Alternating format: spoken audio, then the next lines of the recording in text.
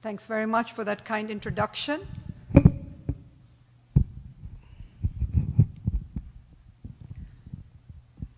Okay, I have to make the stand. All right, okay.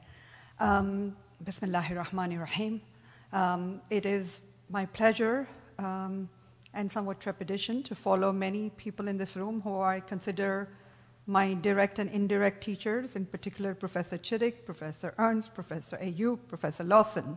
So as Professor Lawson just said, when you have elders in the room, you should keep quiet, which I would love to at this point.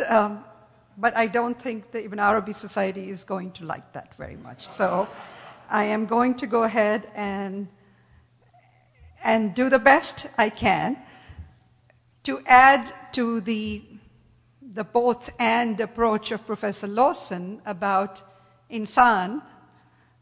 I'd like to add the third one, and thanks to Professor Ayub that came in, insan as the pupil of the eye, but also it didn't stop the patriarchal tradition, sometimes rather misogynist tradition, to associate that root also with nisa, women.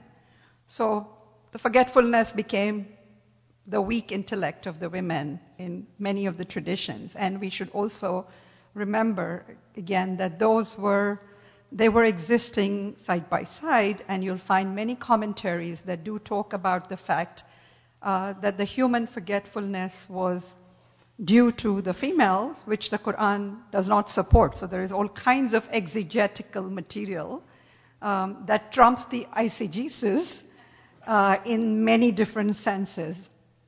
So here is this image of, and I again want to thank Professor Lawson particularly because he did bring many of the verses of the Quran that I can go through quicker and perhaps share more stories from Rumi. So here is the image of a donkey's tail with angel's wings. That's the human condition that Rumi points to. And here he says, in Fihi Ma Fihi, man's situation is like this. An angel's wing was brought and tied to a donkey's tail so that the donkey perchance might also become an angel thanks to the radiance of the angel's company.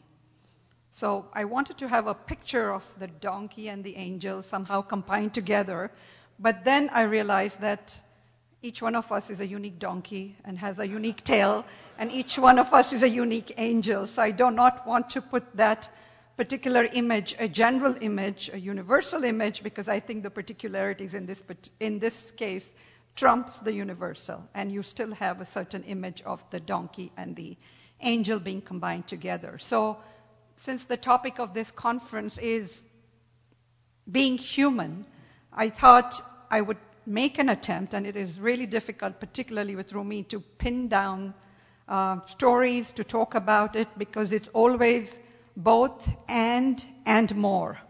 And so in the workshop, I'm going to have a few stories that talk about not just this ambiguity.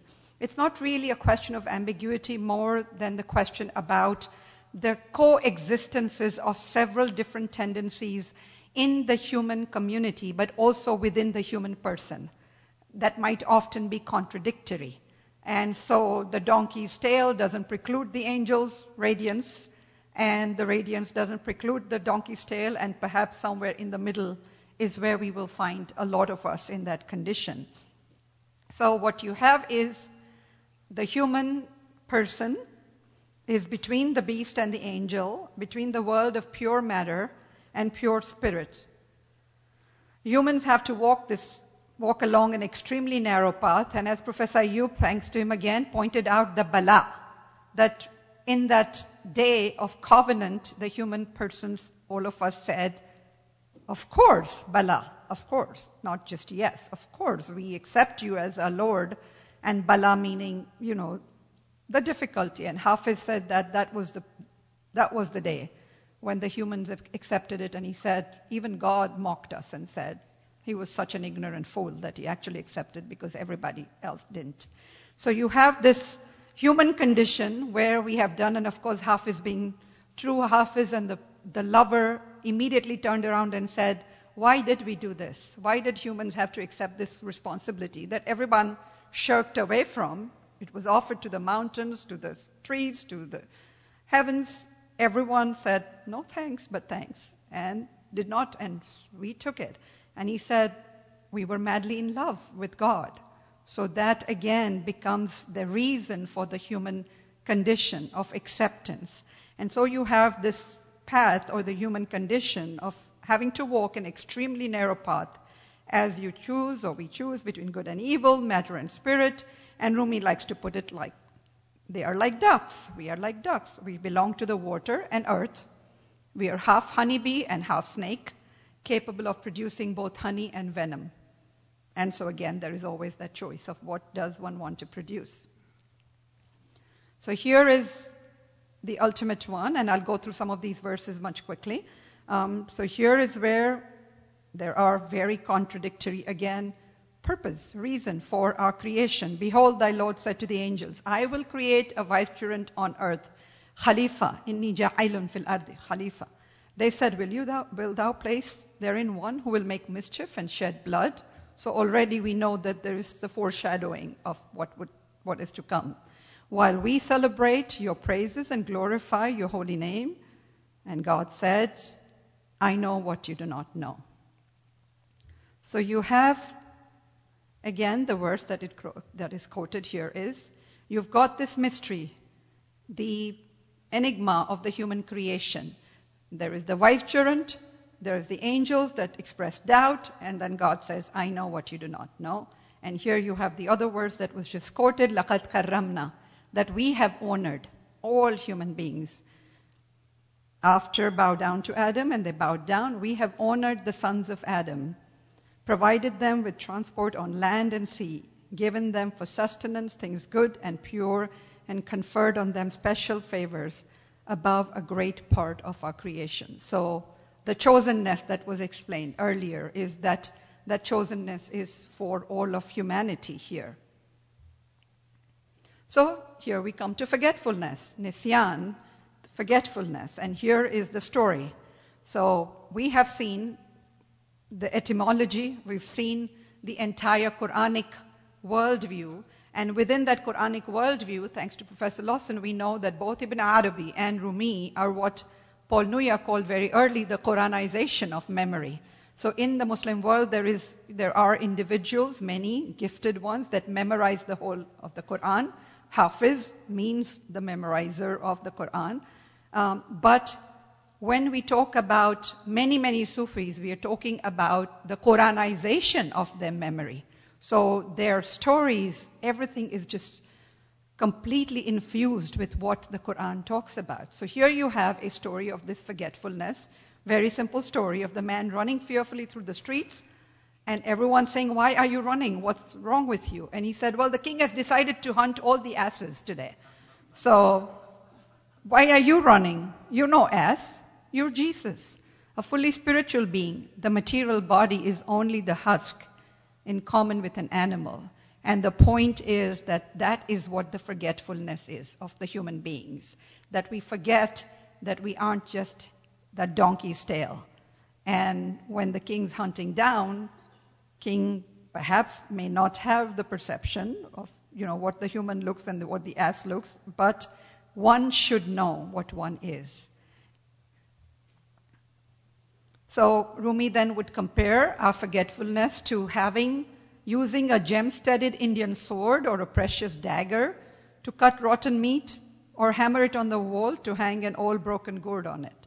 So that's what we do. We have so much, and he would have all kinds of examples of this. We're using a golden pot to boil turnips, when he could have bought hundreds of common pots for a tiny part of that gold. So the idea, again, that one continuously is forgetful of the original covenant, but because of that forgetfulness, also is forgetful of what one carries within oneself. And that's being human, again, this idea of what is that search. When I have proportioned, the Quran says, and you'll probably see these verses in Professor Lawson's workshop, when I have fashioned him in due proportion, breathed into him of my own spirit, you fall down in obeisance unto him. This is the Lord's command to the angels, this idea of breathing the spirit. And the famous verse, we did offer the trust to the heavens and the earth and the mountains, And they refused to undertake it, being afraid thereof, but man undertook it. He was indeed unjust and foolish. Now this is one area I don't mind having the man there, personally. I won't fight for the translation of this one, right? But here it is. He was unjust and foolish, right? Kana jahulan zaluman. So you have this verse where the amana then. So there is something that is offered in trust, and that trust, the amana for Rumi, then what is that trust? It is the gift of the responsibility of free choice, of a human being's ability to recognize the spiritual aspects of his being and develop them. That is the amana. That is the trust. So you have most of us behaving as if in the story of a king, the king has, as Rumi says, a slightly dim-witted son. Unfortunately, most of us as parents wouldn't say that, but that was okay for that time. So you have a not very bright son that the king has, and the king, of course, gets the best of teachers to train and to somehow bring this son up to speed to be able to rule.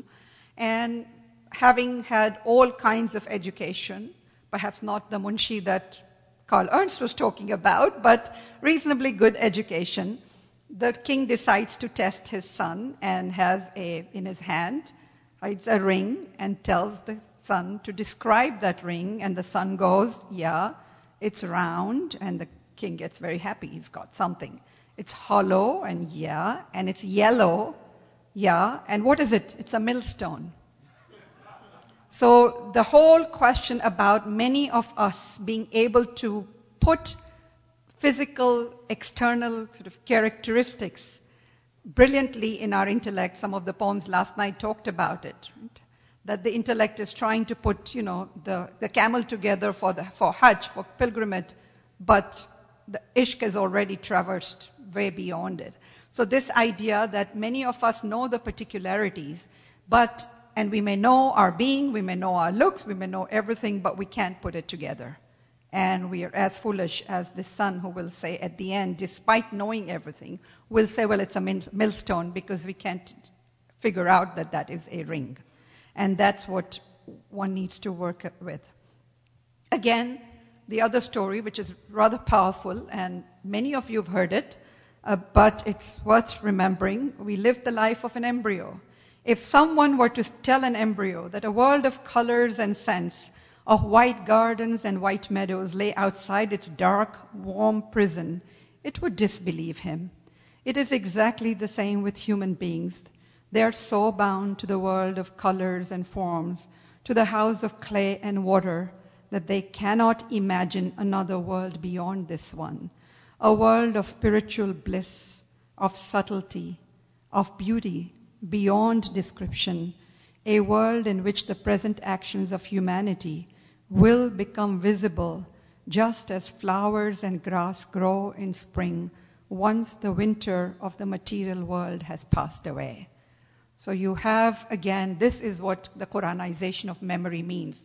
The Quran talks again and again of looking in nature out. At Berkeley, it's even more beautiful. Looking out in the change of seasons and seeing there are signs for those who reflect. There are signs for those who contemplate. There are signs for those who think. And that is about a visual proof of what those seasons stand for. And here again, for Rumi, this winter then is of the material world is the winter. And spring is resurrection. And in that spring, it will eventually show. But how can you tell somebody who lives in the embryo, in the comfort of the mother's womb, gets everything to eat and drink, doesn't have to make an effort, and unless that fetus, that embryo is being pushed out at a certain time, again, preordained time of birth and death, just as that preordained time forces the embryo out, there is nothing that can convince the embryo of what lays outside and why it should be in this warm, comfortable, sometimes maybe not that comfortable, prison, but it's still bound and there is a whole world outside. It's impossible for us to convince the embryo. But here is where the human person has the ability for remembrance of that original message, to remember.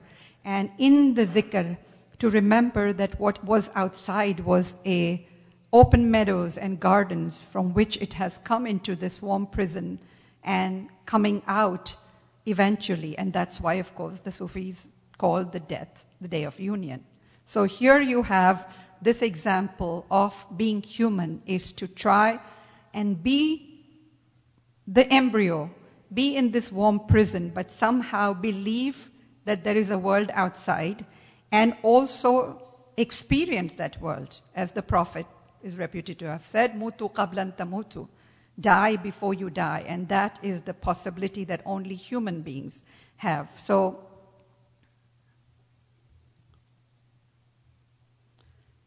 again, there are stages of human life growing up, kids not wanting to go to school, convince the teacher that he's sick and get a day off. Now, I was almost hoping this would happen to me today after having to follow my teachers. I thought if 10 people tell me I look sick, I don't have to go and do this talk, but no such thing happened. Apparently the kids in the school to get a day off convinced the teacher that he looked sick, and finally the teacher believed.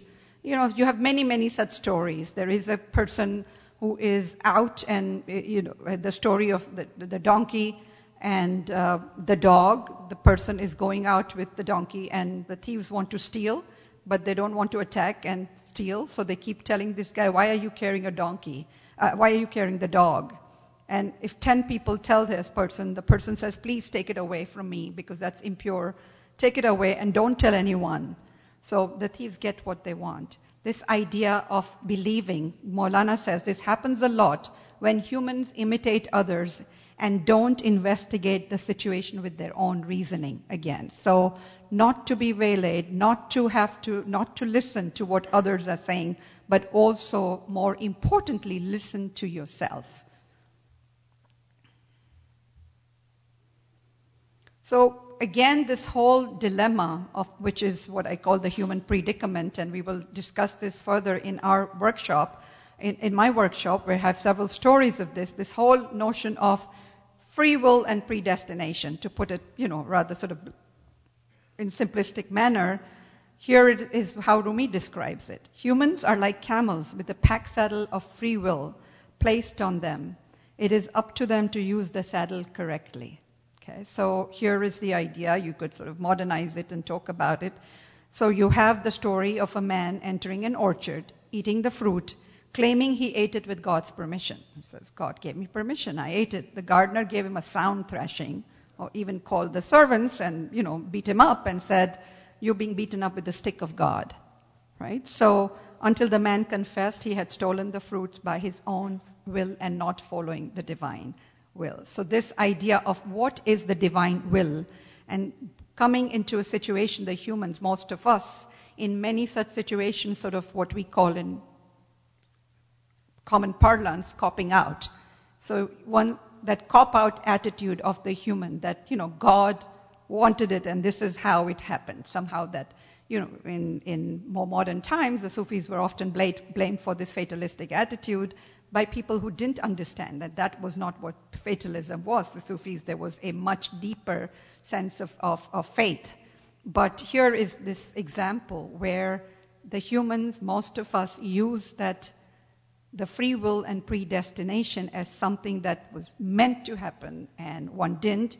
And here is a simple story that tells you, or tells all of us, this is to happen. So, inshallah. Now I know in Muslim company, in more recent times it's been strange of talking about people who say inshallah as not a mark of piety but extremism, radicalization, that's been in the news as well. But inshallah in the circles that I grew up in often meant, again, a cop-out. If you called someone and said, are you coming today with me, inshallah, which means the person really doesn't wish to come, but, he'd rather say God wanted it and not he or she wanted it, right? So, how does inshallah work? And again, for the pious, the devout, it is the most deep expression of deep, deep faith, which says if and when God wills. But it does not take away the personal sense of agency as such. So, Rumi has this beautiful line in the Masnavi which says, free will is the endeavor to thank God for his beneficence. That when the human person exercises agency, it is a way of acknowledging the beneficence of God and thanking him for it.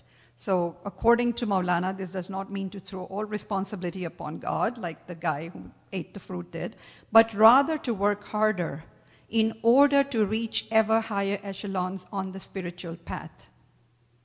And he reminds us, when you plant colocynth, you cannot expect sugarcane.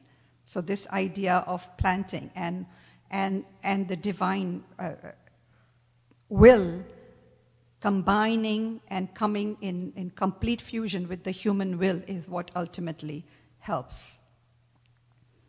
So here again, he emphasizes, eat the fruit that you yourself have planted, dress in the garment that you yourself have spun. So it harkens the ancient idea that actions and thoughts constitute a garment for one's soul. Every action, every thought of the human person is like a garment. And garment is described very beautifully, of course, in the Quran as and men and women being garments to each other. Again, the idea of beautifying, the idea of protecting, the idea of covering. So that garment ultimately for the soul is the garment that the thoughts and actions provide. And here, it doesn't bother him to go into, look at the well of the urine of actions.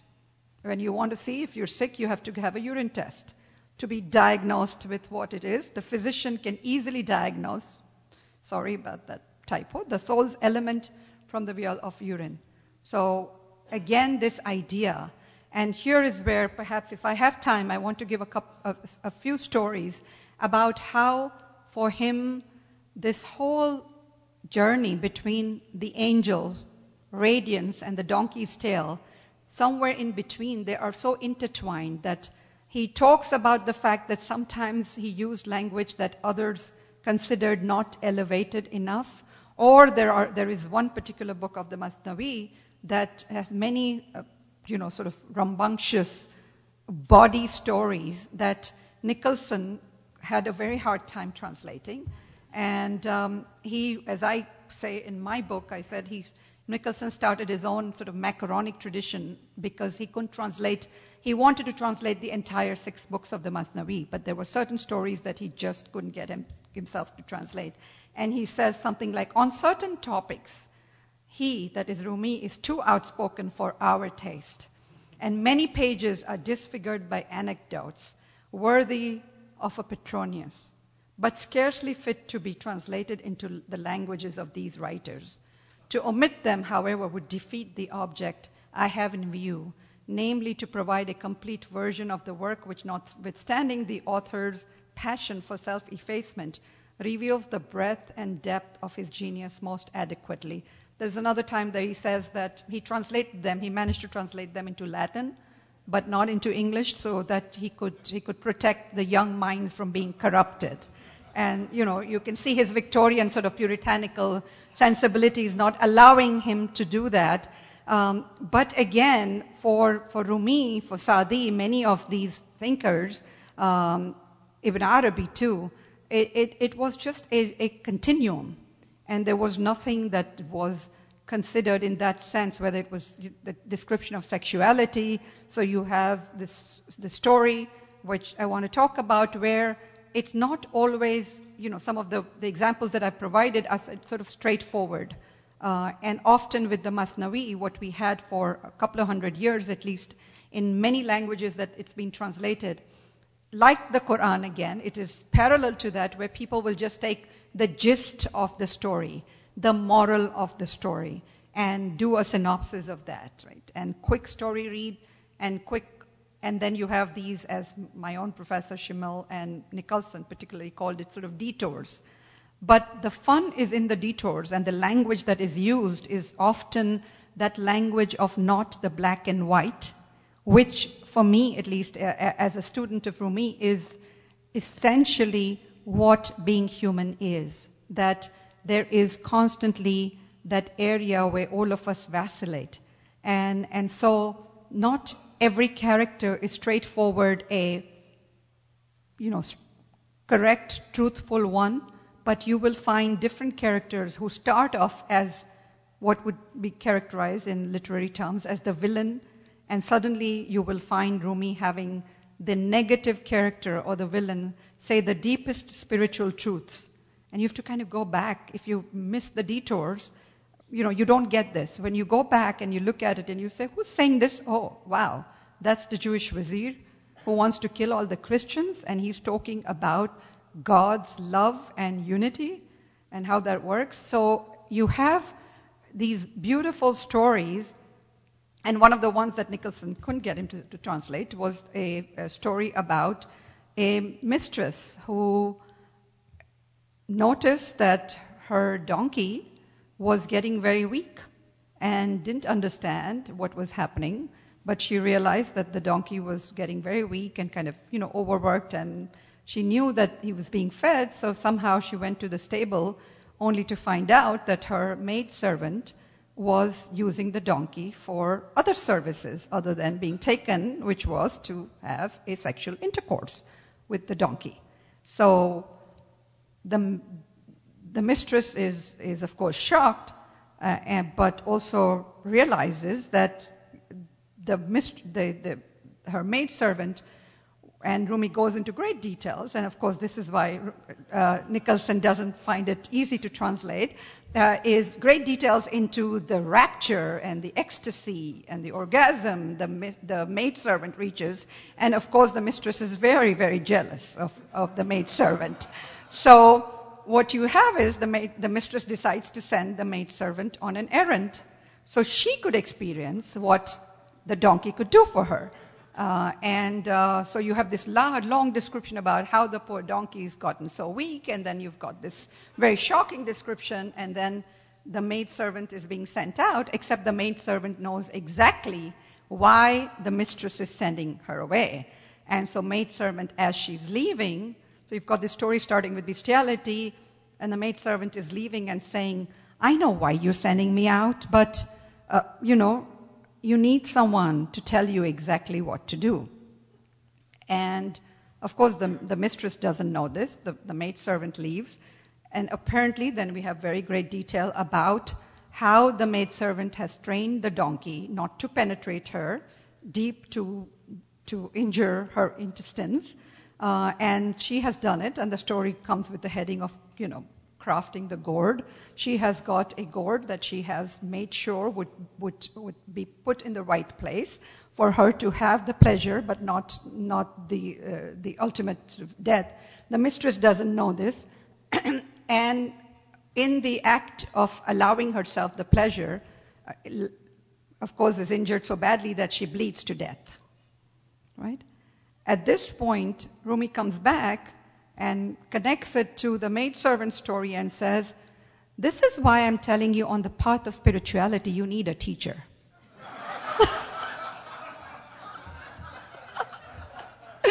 You need a teacher to tell you exactly where to go, how to do things.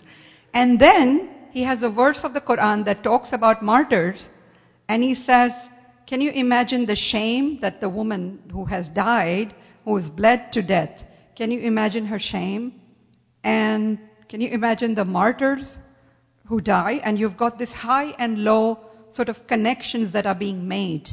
And the entire story, that's not the story, by the way, if you try to come to my workshop for that story, I don't have that chosen today. But there are many such stories that talk about, most importantly, first of all, perhaps he was trying to get attention. Perhaps he was trying to bring what being human is also about, inclusion of sexuality and how each one of us thinks about it and what on the path is necessary. For him, one of the lessons that come out is we need a sheikh on the path of spirituality, that each one of us cannot traverse this path alone. We need guidance, and we need specific guidance so that we are able to understand ourselves. So here is that the testing of the urine to be able to know what's to be done. Then there is this beautiful hadith of the Prophet. People are asleep, and when they die, they awaken. So the Quran, again, is very much reflected in that most of us are considered dead, until, even though we may be physically alive, we are dead, until we are awakened or become awake to our spiritual existence. That is when we can truly believe, and Professor Chittick covered this in a most elegant way yesterday, that, that would be the awakening. So in the morning light of eternity, one will see what one has done in one's dream state. So this world and the physical existence is equivalent of the dream state that some of us experience. Most of us do not remember our dreams. Some of us have very vivid memories of those dreams. And it's the same with the entire human existence. It's like being in the dream states. And the dreams will be interpreted properly only when there is the light of eternity. So this life again is like winter, when the seed lies under the soil and snow, but will bear fruit in the spring when the sun of eternity shines. Of course, for Rumi, sun is also Shams. And the sun of eternity, the sun that brings warmth to bring the fruit and the flowers out. So here is I thought that this again, in death then, as we know that it is considered union, and the night of union, of wedding, Urs, and that is how it's celebrated all over the world. For Rumi then, being human, what does it mean in death? What do we need to do in terms of being fully human, insan? Your fine ethical qualities will run before you after your death. So we've talked about the garment of the soul as every thought and every action.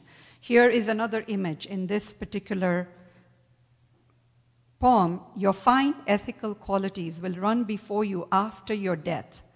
Like moon-faced ladies do these qualities proudly walk.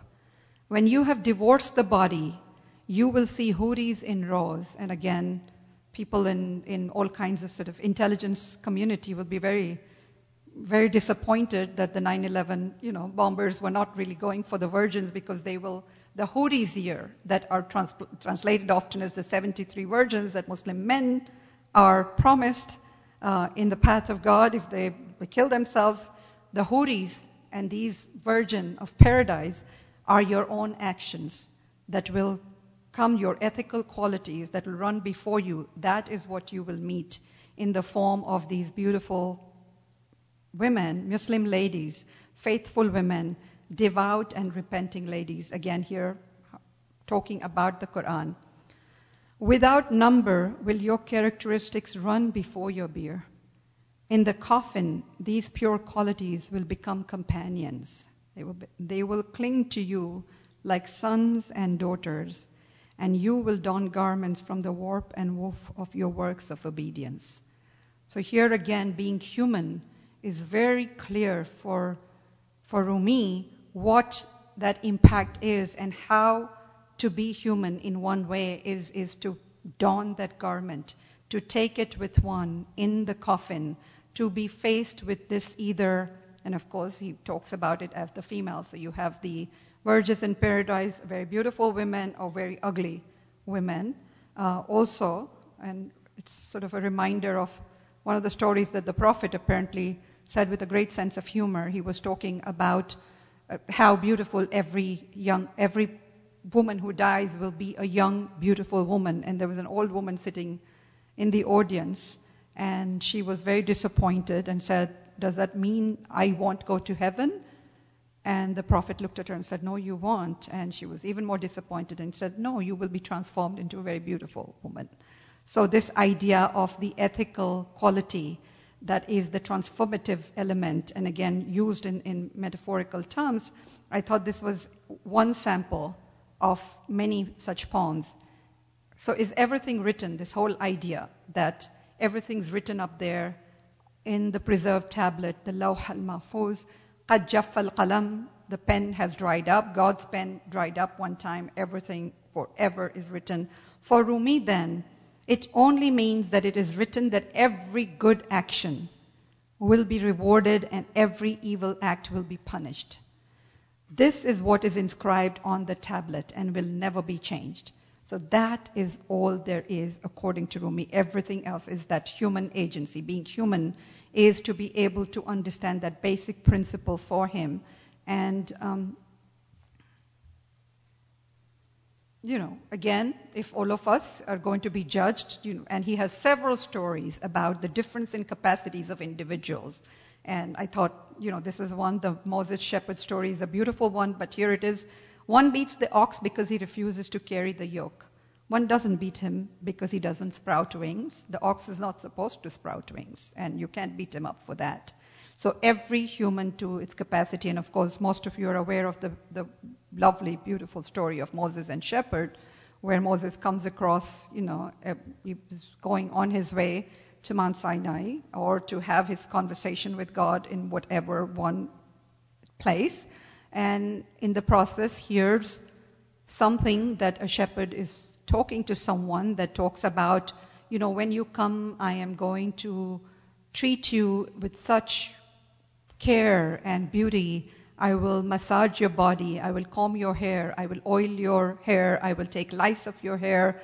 I will, provide you with the best bed. So Moses thinks this is a great guy, a great host who is hosting a guest. And he goes in, but the person is alone. So Moses, according to Rumi, thinks, this guy's lost it, of course. But he realizes, and he says, who are you talking to? And he said, I'm talking to God. And he said, oh, really? God is not a human person that you're trying to take lice of his hair and oil his hair and massage his body and give him the best bed, give him the best food, the milk of your goat. That's not God. You're committing blasphemy.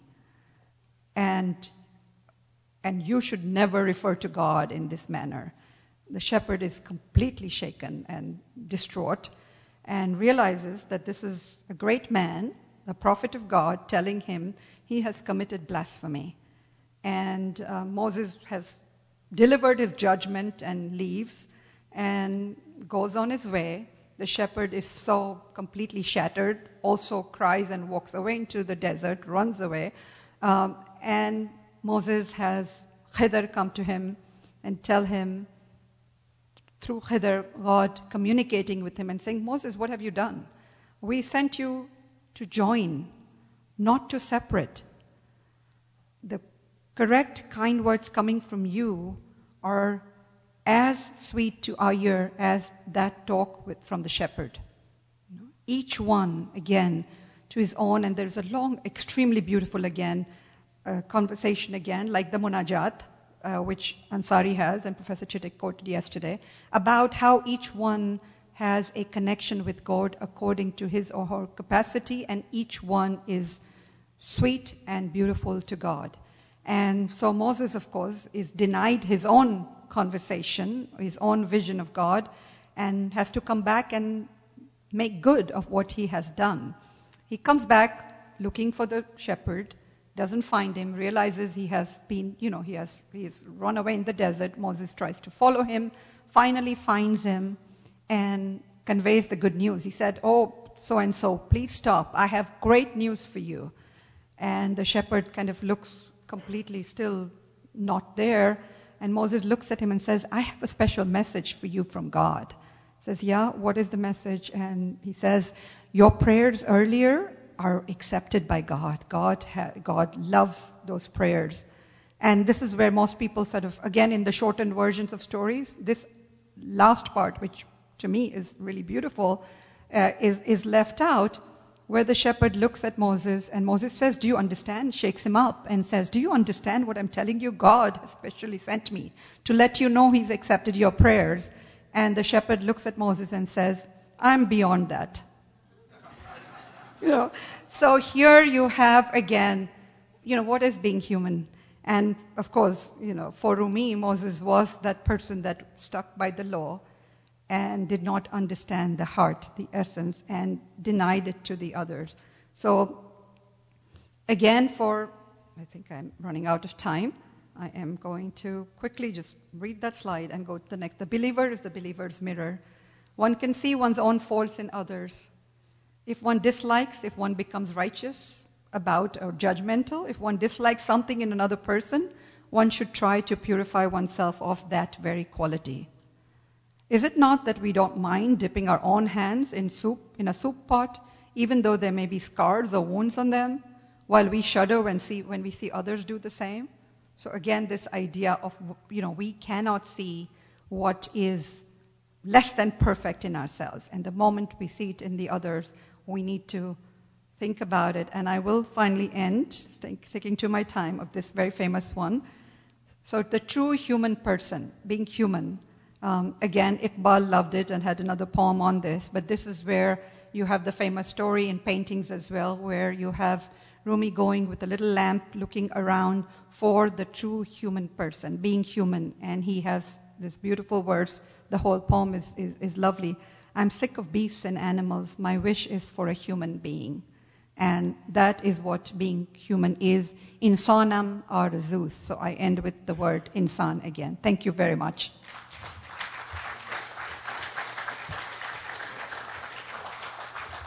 Thanks so much, Colleen, for running that for me. I appreciate it. And thank all the organizers, the GTU, and Sister has asked me not to call her Sister Farina, but that's what I can formally. So thanks very much for the organizer.